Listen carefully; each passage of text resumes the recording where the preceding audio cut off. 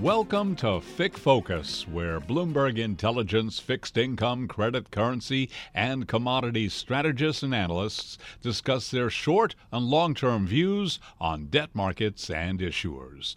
Now, here's the Bloomberg Intelligence FIC research team.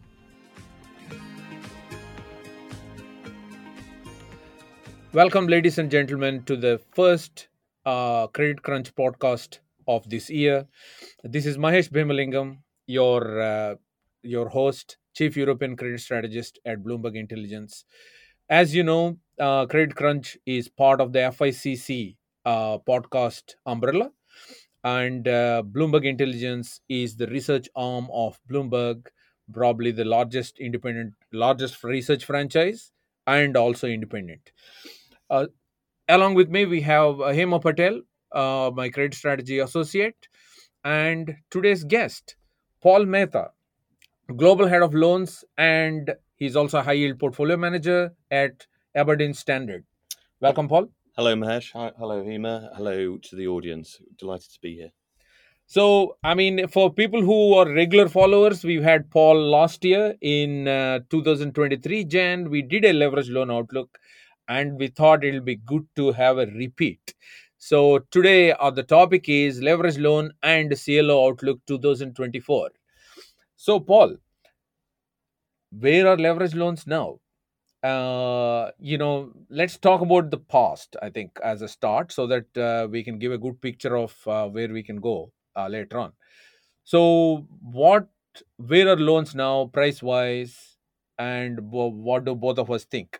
And by the way, for the purpose of our listeners, we published our leverage loan outlook 2024. There was one version at the end of the year in December first week. We updated it with end of the year numbers and a revised outlook in the second week of Jan. So any numbers that I'm going to quote, you guys can pick it up from that publication. Paul. So the loan market, like lots of risk assets last year, had a very strong year overall, stronger than probably most people forecasted, and probably quite a lot of us didn't get to the point and levels that it got to. It delivered over 13% total return, which is very strong. In terms of spreads, ended up about 500 over, and so that's getting you to a yield about 9%, which is pretty compelling. I don't think anyone really forecast that. Partly to do with the backdrop of more benign macroeconomic environment than the start of the year. Obviously, loans takes some benefit from rate moves upwards, and we can talk about how that might travel through 2024. So very strong year. So if we look to this year, so 13%, over 30% last year. This year, we're thinking kind of 7 to 8% total return. How do we get there? I think it's, if we break it out a little bit, you're talking about 5% in terms of coupon. Spreads maybe widen a touch from the 500 I mentioned, like 10, 20 basis points. Risk-free rate, probably about 3%. And then you probably have a bit of negative from some small default losses, but we think actually price appreciation from where the market is at the moment. So it's probably 96 bid on average in the index, probably gets up to 97, maybe a little bit more than that.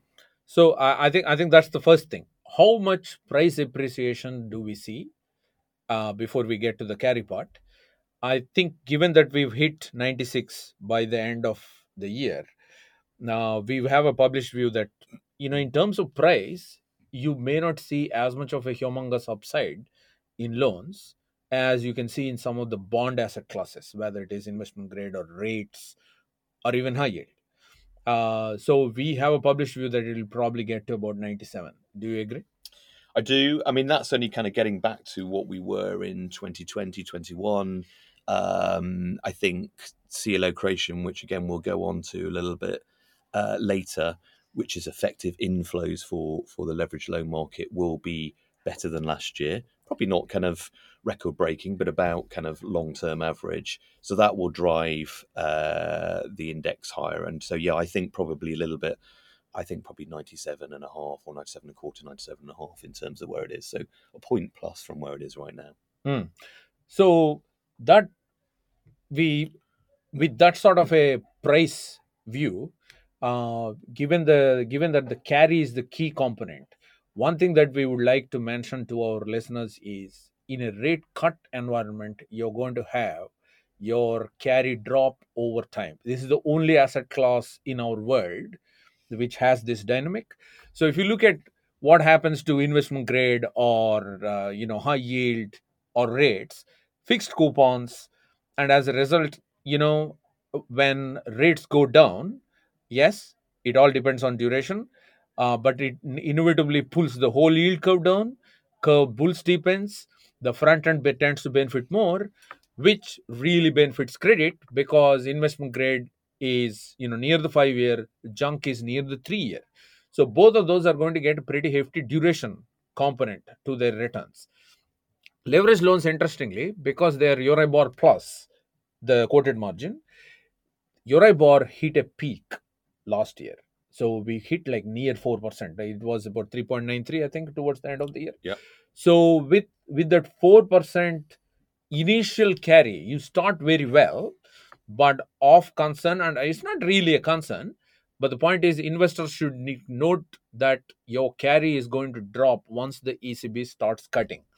It doesn't go by implied forward cuts, because you don't have it's not an yield product, it's a straight rate product, and as a result, only when the ECB cuts, you will have an impact.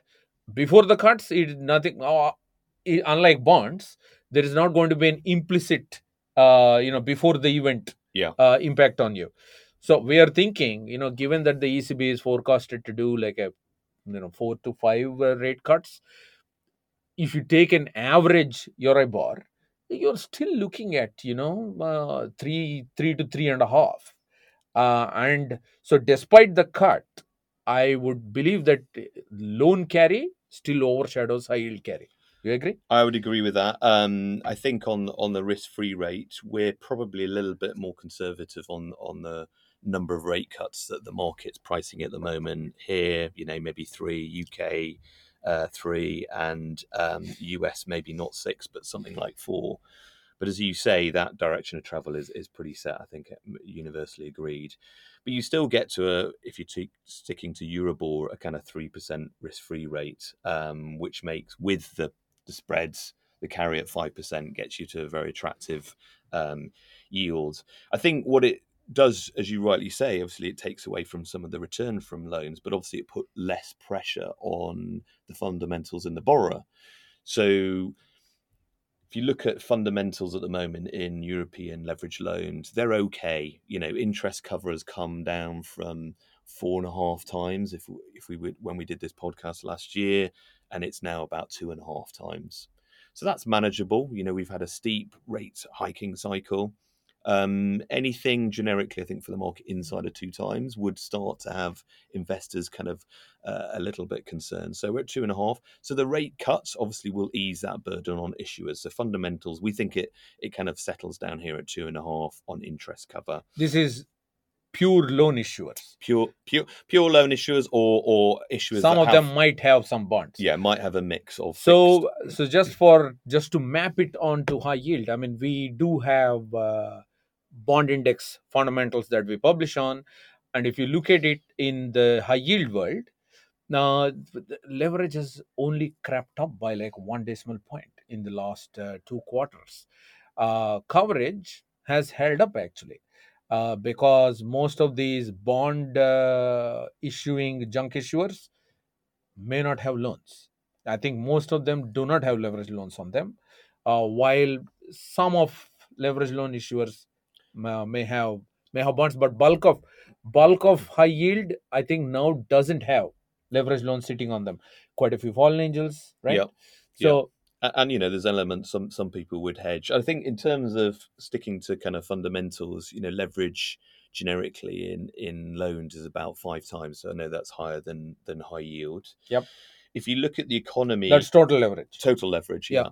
I think we don't think there'll be a soft or a hard landing. We think it will be somewhat of a kind of rolling, uneven sort of slowdown. So you'll have to be conscious on for different sectors entering maybe recession-like conditions, but we don't think it's going to be a quarter-on-quarter all things move down and then all things move up. Yeah, just once again, for the purpose of our listeners, if you map the high yield index, non-financial, so pure corporates, I think we are looking at about 3.8 in terms of leverage, and that has just trickled up from 3.6 during the year. So it's not like we've had a massive leverage take up, but loan leverage is definitely more than junk index leverage. I think that's one point we would like to point out to our listeners. And I think that translates through to ratings, Mahesh. So loans, generally, the index is rated about 2 notches below high yield. High yield tends to face larger cap issuers. And I think actually that is probably the major concern I would have for loans in 2024 is ratings downward migration, which could happen. We think if it's going to happen to any materiality, it's going to happen in the second half of the year after kind of maybe some of the slower growth feeds through to earnings. So for our listeners, one key development in the last quarter, and maybe in the last quarter and a half, I would say, is that high yield ratings have started slipping already. And if that means, it would imply that leverage loan ratings, I mean, we don't have like a quantum indicator on the leverage loan ratings. In high yield we do now. So if you look at the upgrade downgrade ratio, there are definitely a lot more downgrades than upgrades, 3:2 in terms of numbers. So that downward slippage is already being seen in the sort of public bond market, right? Despite a lot of ex-IG names in it. So I'm not surprised that leverage loan numbers will keep, ratings will keep going down. On the topic of ratings, I had a client question saying that, Mahesh, when you do bond versus loan real well, you can't do raw. So you can't just say, oh, loans pay you a lot more. I think that's a very valid point. Loans pay you a lot more because of them being much lower rated. So raw index wise, given that we are talking about return forecast and so on, raw index wise, loans pay you about 130, 140 more yield wise. But once you correct it for single B, because loans is bulk single B, and in high yield, if you take the single B non-fin component, the gap is about 1% yield to yield. So people would say maybe you're getting paid a little bit for illiquidity in loans. I would argue actually probably comparable liquidity, but that could be one argument. Yeah. The other thing that I think people don't, we obviously it's its closest sister, cousin, whatever, loans to high yield, obviously. But generically, loans is a senior secured, bonds are unsecured. So that's another thing that we're not really comparing like for like, but it's the closest way to do it. I think the other thing a lot of listers and investors' mind this year will be on geopolitics. One pleasing thing that loans has in facing that this year is it tends to be much less buffeted by geopolitics. So that's for a number of reasons. One is the CLO cohort, which is is the bedrock of the investor base for leveraged loans. So that's locked up money. It's not day on day or month on month money. And also it's just always been that, more idiosyncratic. It's more on how the credits perform, and that's the way investors look through it, and less buffeted by rates, as we talked about earlier. So I think I would think is probably quite high on most investors' agendas this year, and loans will be a bit more dampened from that perspective. I think whole of European credit in general is less geopolitically sensitive now, given that we've already taken a hit from the Putin's invasion of Ukraine, because we don't have oil sensitive names. I mean, Europe in general obviously is a net importer. So as a result, we've taken that inflation hit in 2022 and 2023. Now, most of it is reversing. So oil is expected to drop as we go further and further down the line. Inflation is expected to drop. So I am thinking that in 2024, Europe will see a reversal of what we had in 2022. We took a big hit in 2022. European credit, because it is a net importer, we paid the penalty. Unlike the US high yield has about 20% oil/oil related credits. We have about 2%. I agree. But I guess, we're always looking to be able to map, and obviously, hence this podcast. And one thing is, we really don't know. Even events in the last 10 days could have drive oil and supply chains Yep. might kind of mirror some of what happened last year. But I totally agree. And I think from an economic perspective, we are more positive on Europe this year vis-a-vis the US. Obviously, the Yep. US outperformed Europe. Same here in BI. I know my US colleagues tend to be a bit more bearish. I tend to be painting a lot more rosier picture for credit. We were right last year. Uh, we had a extraordinary year. I mean, I wasn't bullish enough, as you must have heard from my podcast. This year, I think we are trying to be where really it could have been like last year, in the sense of fully stretching our view. uh, as Paul has just pointed out, we are sort of looking at like 8% in loans. More importantly, in high yield, we are thinking of 6%.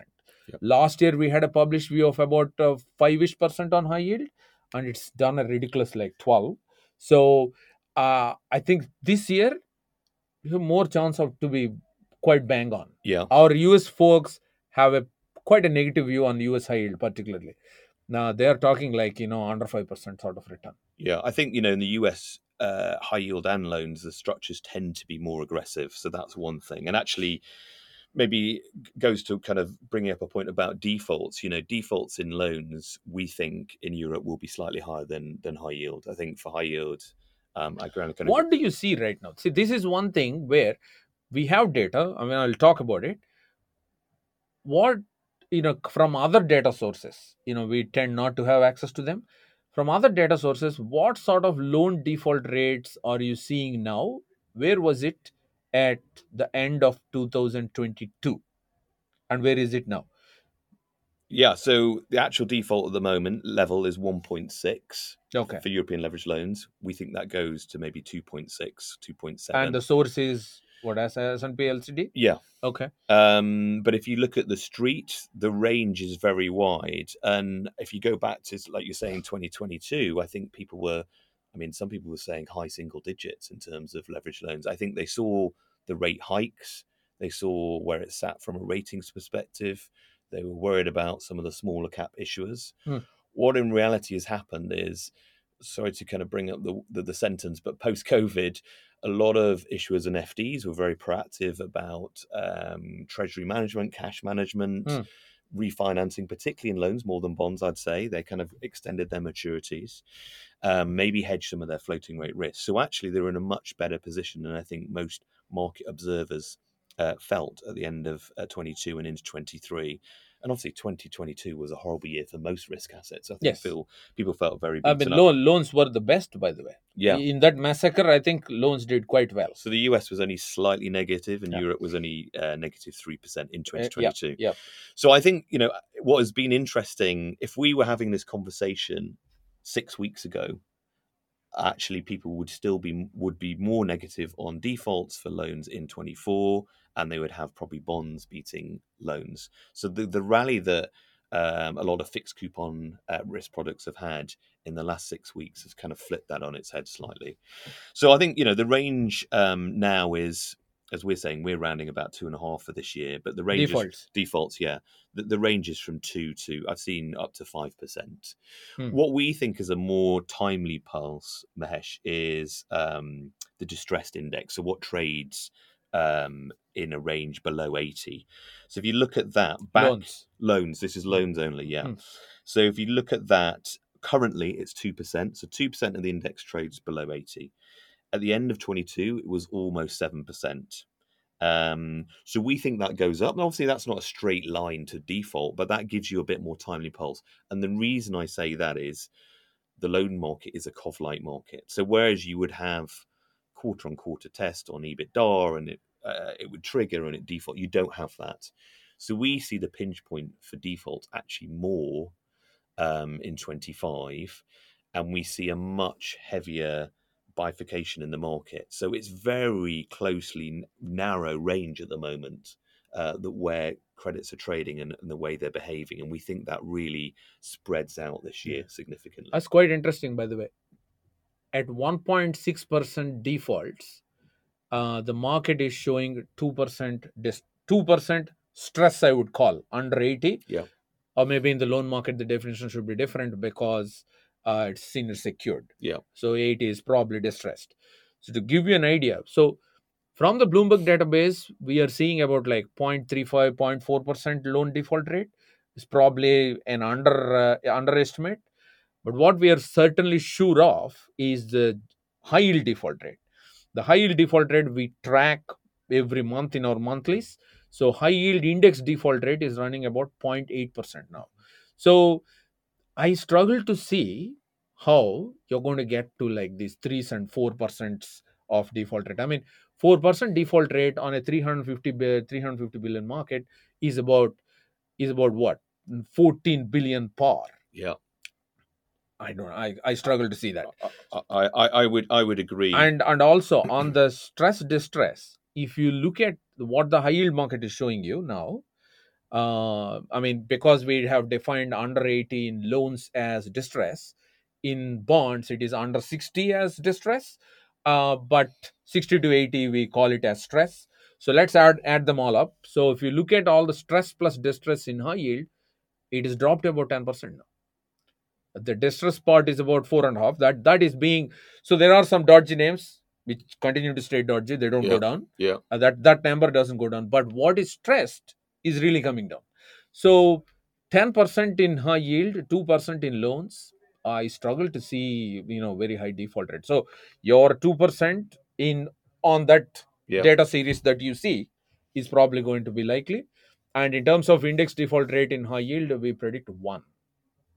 So 0.8. So basically, if we have a list of candidates in the high yield market. If all the candidates default today, you're going to end up with 2.05%.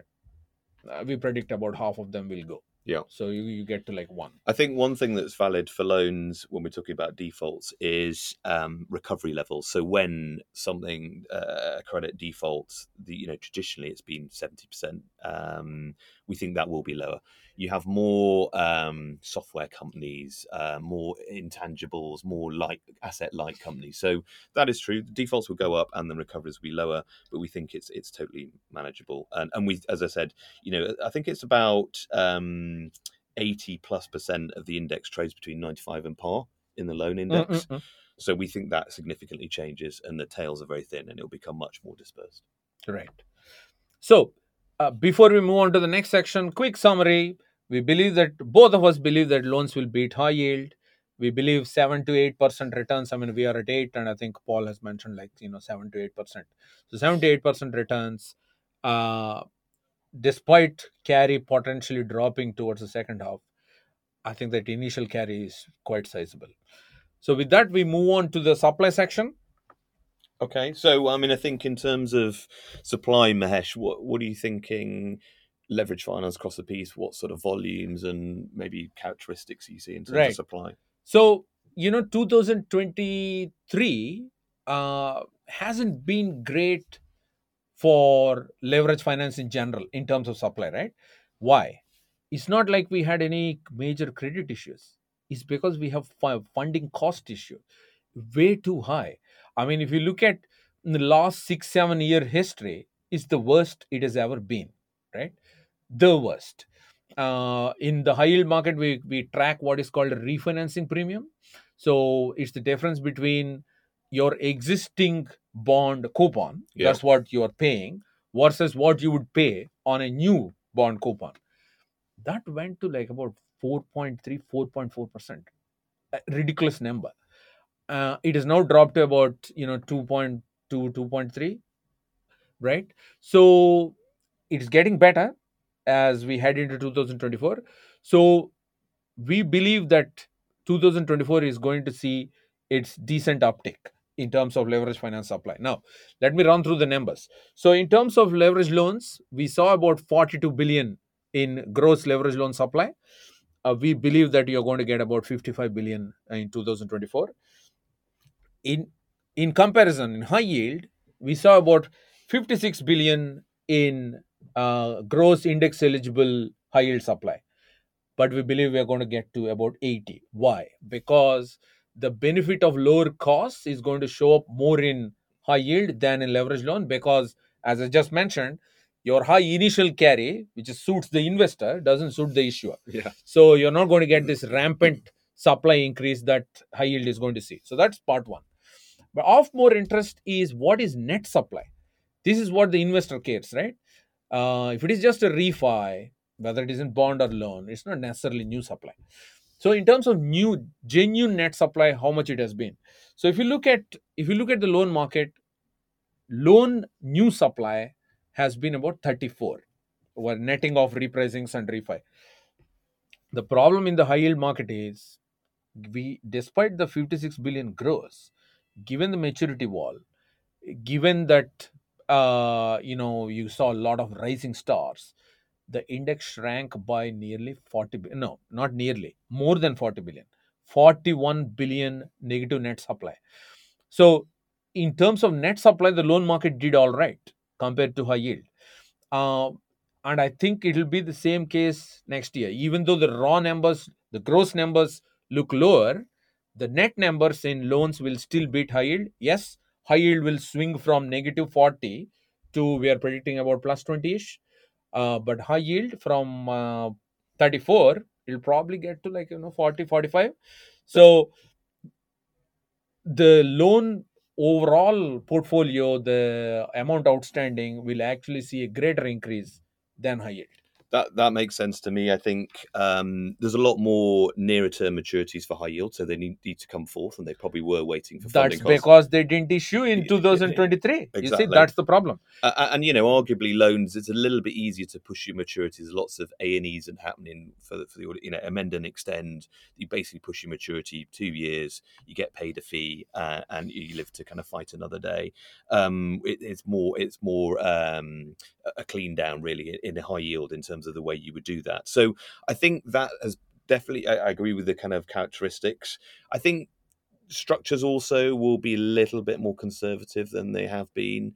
Good point. We are coming to covenants. So equity checks probably around 40%. Total leverage no more than 5 times. Obviously, there's regulation involved in certain jurisdictions where banks can't underwrite more than that anyway, or they have to kind of flag it if they are. And in terms of covenants, as you brought it up, Cov-Lite issuance has been very high in recent years. Just to put a number, when things are okay in terms of market sentiment wise, you tend to get very bad covenant like numbers. So like 95% plus. Europe is essentially a covenant light market. But because of the reversal in 2022 and 2023, we saw covenant light numbers drop. So they're like about 83% now. I believe that given that things are going to be better, means issuers and bankers will take advantage. We're going to hit 90% again. I agree. I think I kind of give the tough love statement that unfortunately it's not going to go back to a majority covenanted market. It's just the way it is now. Now, that's obviously not good as an investor, but what it has done is probably brought more issuers into the loan market. And the loan market has grown substantially in Europe. So you could argue, fine, I don't have the covenants, but I should be doing my credit work anyway. But you have a wider credit selection menu in terms of issuers. And it's kind of how the US market has been for 20 plus years, which is probably why I think that explains 2022 and 23 growth in loan market, right?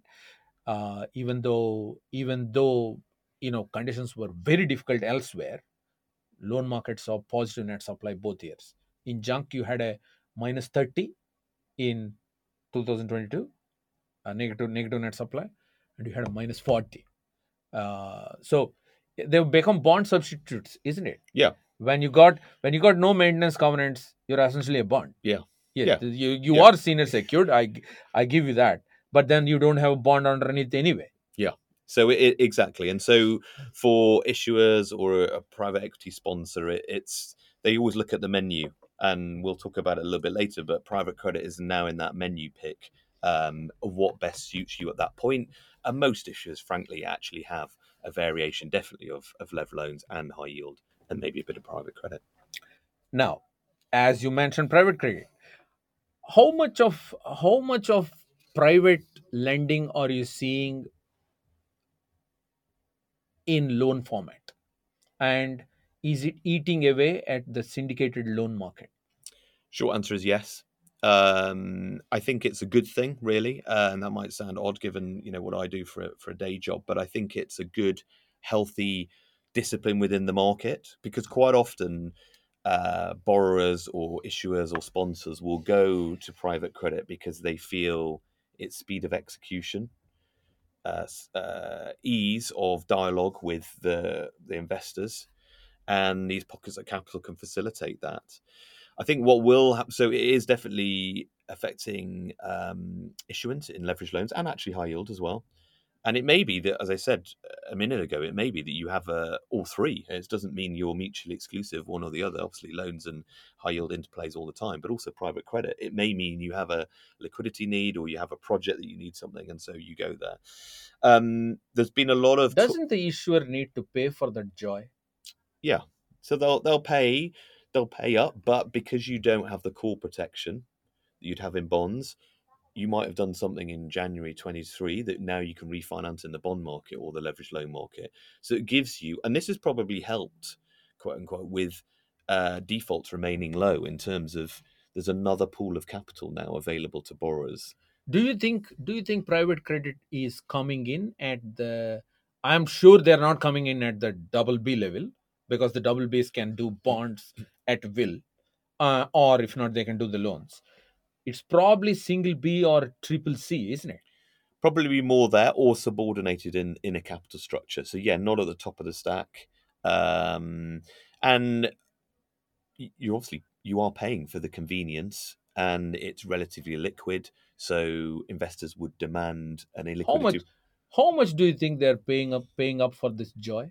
I mean, obviously it's case by case, but I think just For a single B, let's say there is a single B company which can put in the effort and probably issue in the syndicated loan market. So Euribor plus 520, probably, right? Given today's conditions. yeah, How much do you think they're paying up? generally I'd say 200 basis points. Oh my God! So why? Because Is that pain of going through regular reporting and the process of syndication yeah, I mean such a deterrent? well, I guess the windows over the last, actually probably I was going to say 2-3 years, probably 5 years in ability to issue in the market have become smaller and more frenetic in loans and high yield. So if you're trying to manage your capital markets process, you think, fine, I'm talking to 4 private credit people. They're not going to be so concerned with what's happening in the Middle East or Eastern Europe. They'll be there. There might be some flex on the pricing. That's quite attractive. So I think they're happy to pay up for it. But where there tends to be only private credit is the smaller cap, the unrated, smaller business, Or the badly rated, or the badly rated. So which means for those credits we're not talking 200, we're probably talking 400, 500. correct. Jeez. Yeah. Okay. So there's been a lot of conjecture that maybe the private credit cohort isn't as healthy as loans and high yield. As we mentioned, they're facing different type of counterparties, but I don't really see that. I mean, there probably will be some buffers because they'll have less liquidity levers, smaller cap businesses. I think there'll be more regulation in private credit as it's become a 1.5 trillion market. That's almost pretty much loans now. So the regulators in the US, Europe, UK want to know 1.5 trillion in Europe already. 1.5 trillion globally. Oh, globally. Yeah. That's small. Yeah. But I mean, it's still sizable. A bulk of it is in the US, of course. Yeah. So we need an index on these guys so that we can track, because otherwise it's become like a product. Oh yeah, it's great for the issuer. You pay up and then you get funding. What's happening to it?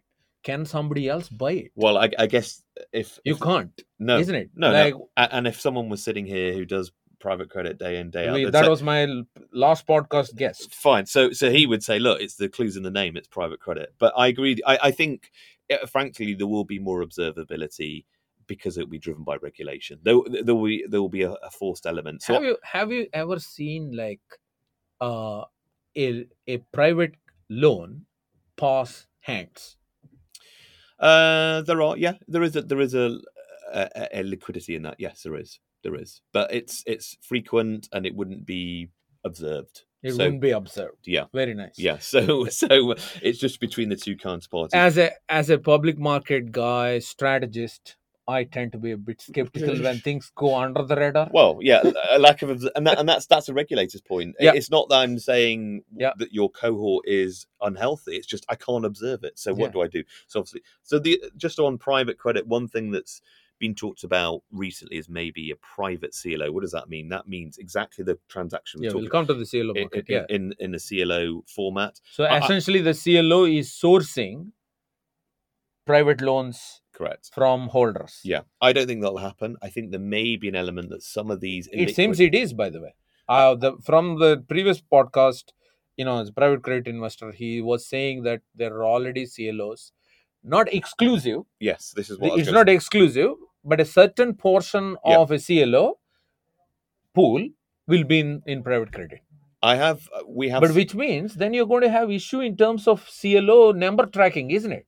Because these guys won't throw out any numbers. Yeah, I don't know what they're invested in, but you would need some sort of mark to market on a monthly basis. And also in terms of what is your rating? Well, because CLO metrics need to match certain criteria, right? Like lots of things in finance and life, it's a balance. If they want to have that liquidity or that additional AUM facing that product, they're going to have to give up something, which would be maybe private rating, observability, mark to market, those things. So I agree with that. I think it will probably be a cohort of existing CLOs. And obviously when they're in those portfolios, they just have to be very conscious that you're holding that to maturity. I think that is why, from my previous podcast, he made another point. They don't want to grow too much in size. Yeah. They want it to be small enough that it's easier to run through, run under the radar, not cause too much of a market impact while being able to service the issuer. I don't think any private credit specialist would want to be too big. No. If you understand what I mean. It probably is not an AUM game, unlike typical bond portfolio manager. I would definitely track with that strategy if I was doing that sort of product more exclusively. I think although a lot of the big private equity firms are saying they're tilting from private equity much more into private credit, so I think that'll be interesting to see in terms of whether that comes through. So I think there will be AUM growth. In terms of ESG in loans, have you seen any sort of ESG movement? Just to give our listeners an idea, in high yield, it is not much of a big deal at all in general. I mean, there are probably one or two ESG funds. It's very small. And the high yield funds generally do not have any sort of ESG mandates built in. What do you think? And do you have any ESG requirement in your own fund? We do. And I would say, look, there's been maybe a bit of a reevaluation of what's labelled ESG or green in 2023. I think a lot of people felt it was obviously all the attributes of ESG, but also would deliver good performance. And that's a mixed picture at this point, should we say. So the viewpoint is slightly changing. For loans, we're much more, if I'd use the word, authentic about it. What do I mean by that? So in loans, there's probably about 30% of the European loan market has ESG KPI margin ratchets that are tested quarter on quarter, a little bit like maintenance covenants. And there's nothing like getting an issuer aligned on an ESG basis than saying it's going to affect your cost of capital, which it is. So the plus minus, it might be 7.5 basis points, it might be 10 basis points, but about that range. If you're paying 500 over, that's a material swing for you. So they are focusing on that. And so that's a very timely and really a metric that has real teeth to it. So that's been in the loan market for probably a couple of years now, and it's creeped up to 30%. Basically, every new loan deal has that in. Yeah. So in terms of ESG, do your own investors care about it? Absolutely. Yeah, they do. I think it's moved on from do you care to how are you caring, as in what engagement do you have with the management, with the business? Do you have teeth on what you're doing, or is it just a labeling? So Mm-hmm. it's moved to definitely a more integrated and more enveloped and deeper analysis of that. We, like lots of investors, would say it was always part of your risk spectrum analysis because, if there's environmental liabilities you need to be conscious of, it's good to obviously be environmentally conscious, but also it might affect you from a regulation or how you're running a business. They do, and actually, one thing that's always been labelled at high yield as well as loans is disclosure, because generally we're owned by private sponsors, private equity sponsors, and they haven't always been as quick to the party as publicly quoted entities.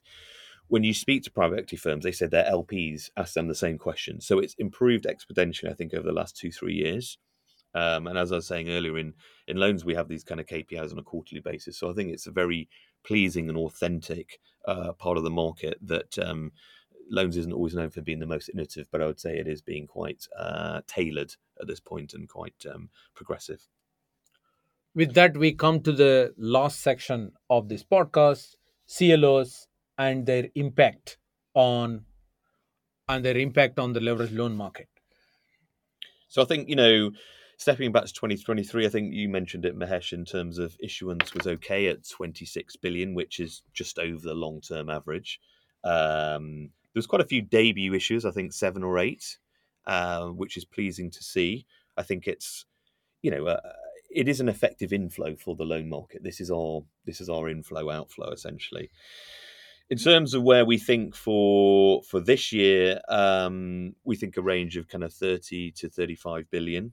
What really drives this is obviously the structure in terms of pricing of the weighted average cost of capital. But the real big driver is the ability to have more loans, so loan issuance. So I think it kind of goes hand in hand. So, to put numbers to that, uh, I think I mentioned that there we have this genuine new loan supply, like loan net supply.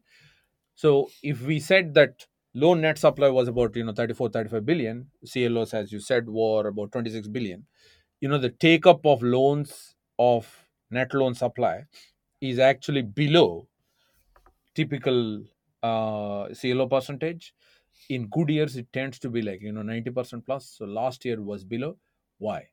Because the ARB has been significantly coming down. So when I say the ARB, there are two ARBs, which is coupon minus coupon. But then nowadays with loans trading under par, you need to have the full ARB. And if you look at the full ARB, that has come down by about 100 basis points from above 3% to now just barely about 2%. Tranche spreads have barely budged. In this humongous rally, weighted average cost of capital of CLOs has come down by just 30 bips. Yeah. I think there's a lot more to go there. So with current ARB, I believe that given our view about credit markets, general fixed income markets, you should expect a lot more CLO to print. I don't think you're going to get this lot more CLO because of this ARB problem. So we do believe that it will probably print about the 32-ish billion next year. Their take up of net loan supply is probably going to be in the 80s%, not 90s as it was before, because too less ARB. There will still be a lot of demand for this yieldier product, particularly in the higher ratings, right? So the AAA still pays you uh, quite a lot compared to anything in the bond market, right? Agreed. So I think even that's come in again. If we'd done this 3 weeks ago, so I think it was 177. Kind of, if you're talking about right at the end of last year, Correct. It's now 150. I think Already in Jan, you think it's come down by 20? Yeah. So new AAA is 20 tighter. Yeah. And, wow. and I think that is a driver. That's the majority of the capital structure on the liability side. So that is a driver of issuance. And as you rightly said, the net loan issuance. The big quandary here is the equity placement. That's been a difficulty in 2023. Yeah.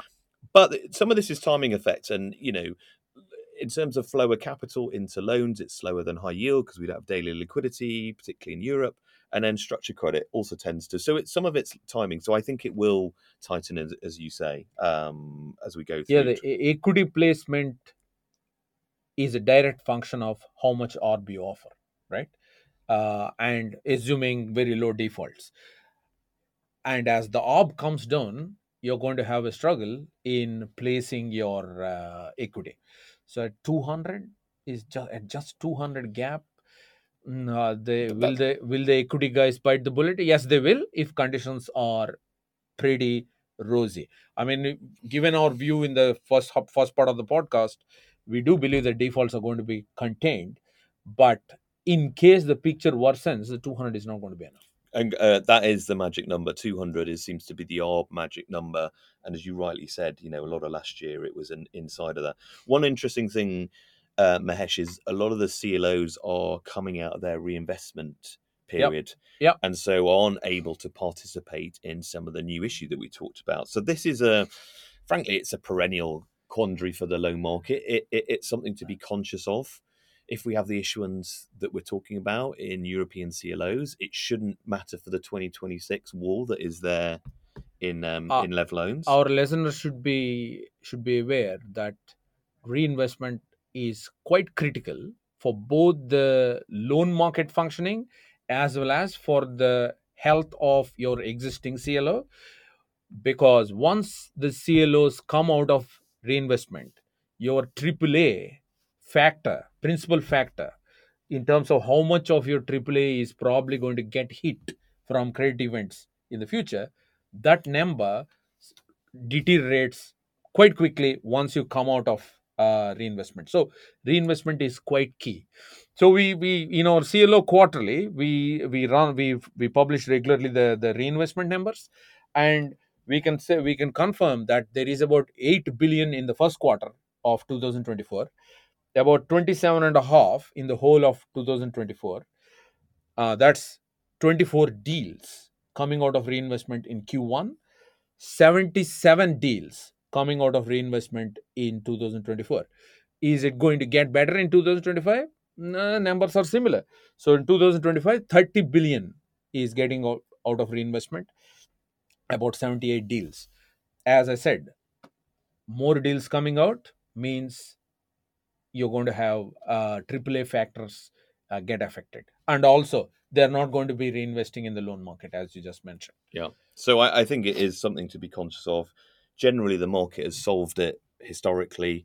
And I think there is some documentation flex that should mean we're fine. But it's just something to be conscious of, I think, as an investor base. Any last minute topics that you would like to bring up, Paul? I think one thing, it's a buzzword, but AI, I think it's a deflationary thing probably for the world as that kind of gets into more business models. But I think I was noticing, 8% of the lev loan market in Europe now has software services business, which okay, we're not going to have the effect that it's had on the Magnificent Seven and equities, etc. But I think it will be a very positive effect, and it could help temper inflation. So I think that's probably something worth mentioning. And as we have mentioned, these guys make it into the CLO pool. Yeah. Right. Yeah. Given that the CLO pool is about 200 billion out of the whole of leveraged loan market, which is about 350 billion. Yeah. Right. So 8% of it is going to make into the CLOs too. Yeah. And I think, the final thing I'd say, just in terms of my thoughts, we talked at the top of the conversation about geopolitical risk, the stats, 40 elections in, 40% of the world's GDP, over 40% of the population voting. Loans, I think, will be a lot more buffeted. So it's a bit more visible return. Yep, I agree with that. Now, that brings us to the final part of the podcast, which is rapid fire. Okay. So I'm going to put you on the spot. Okay. You have to answer it instantly. So, rates or credit for 2024? Credit. Investment grade or high yield? Investment grade, long duration. Right. High yield or loans? Loans. US or Europe? Credit. Europe. CLO or CLO AAA or leverage loan average? Ooh. CLO AAA. See you later. Risk adjusted. Yeah, risk adjusted. Yeah. Yeah. That brings. Thank you, Paul. Thank you very much. That brings us to the end of this podcast. So, for the benefit of everyone, please visit BISTRTE, our credit strategy dashboard for leverage loan research, CLO research, leverage loan proprietary data, CLO proprietary data. Obviously, in addition to that, we've got a treasure trove of investment grade and high yield data as well, and research. All the 2024 outlooks are also on the dashboard, in addition to various favorite topics like default views, rising star, fallen angel views, liquidity, so on and so forth. Any questions, please come back to me or Hema. And thank you, Paul. And next month, we are going to be back with you guys with our high yield investor survey Q1 24 podcast, which is a quarterly recurrence with George. Thank you all.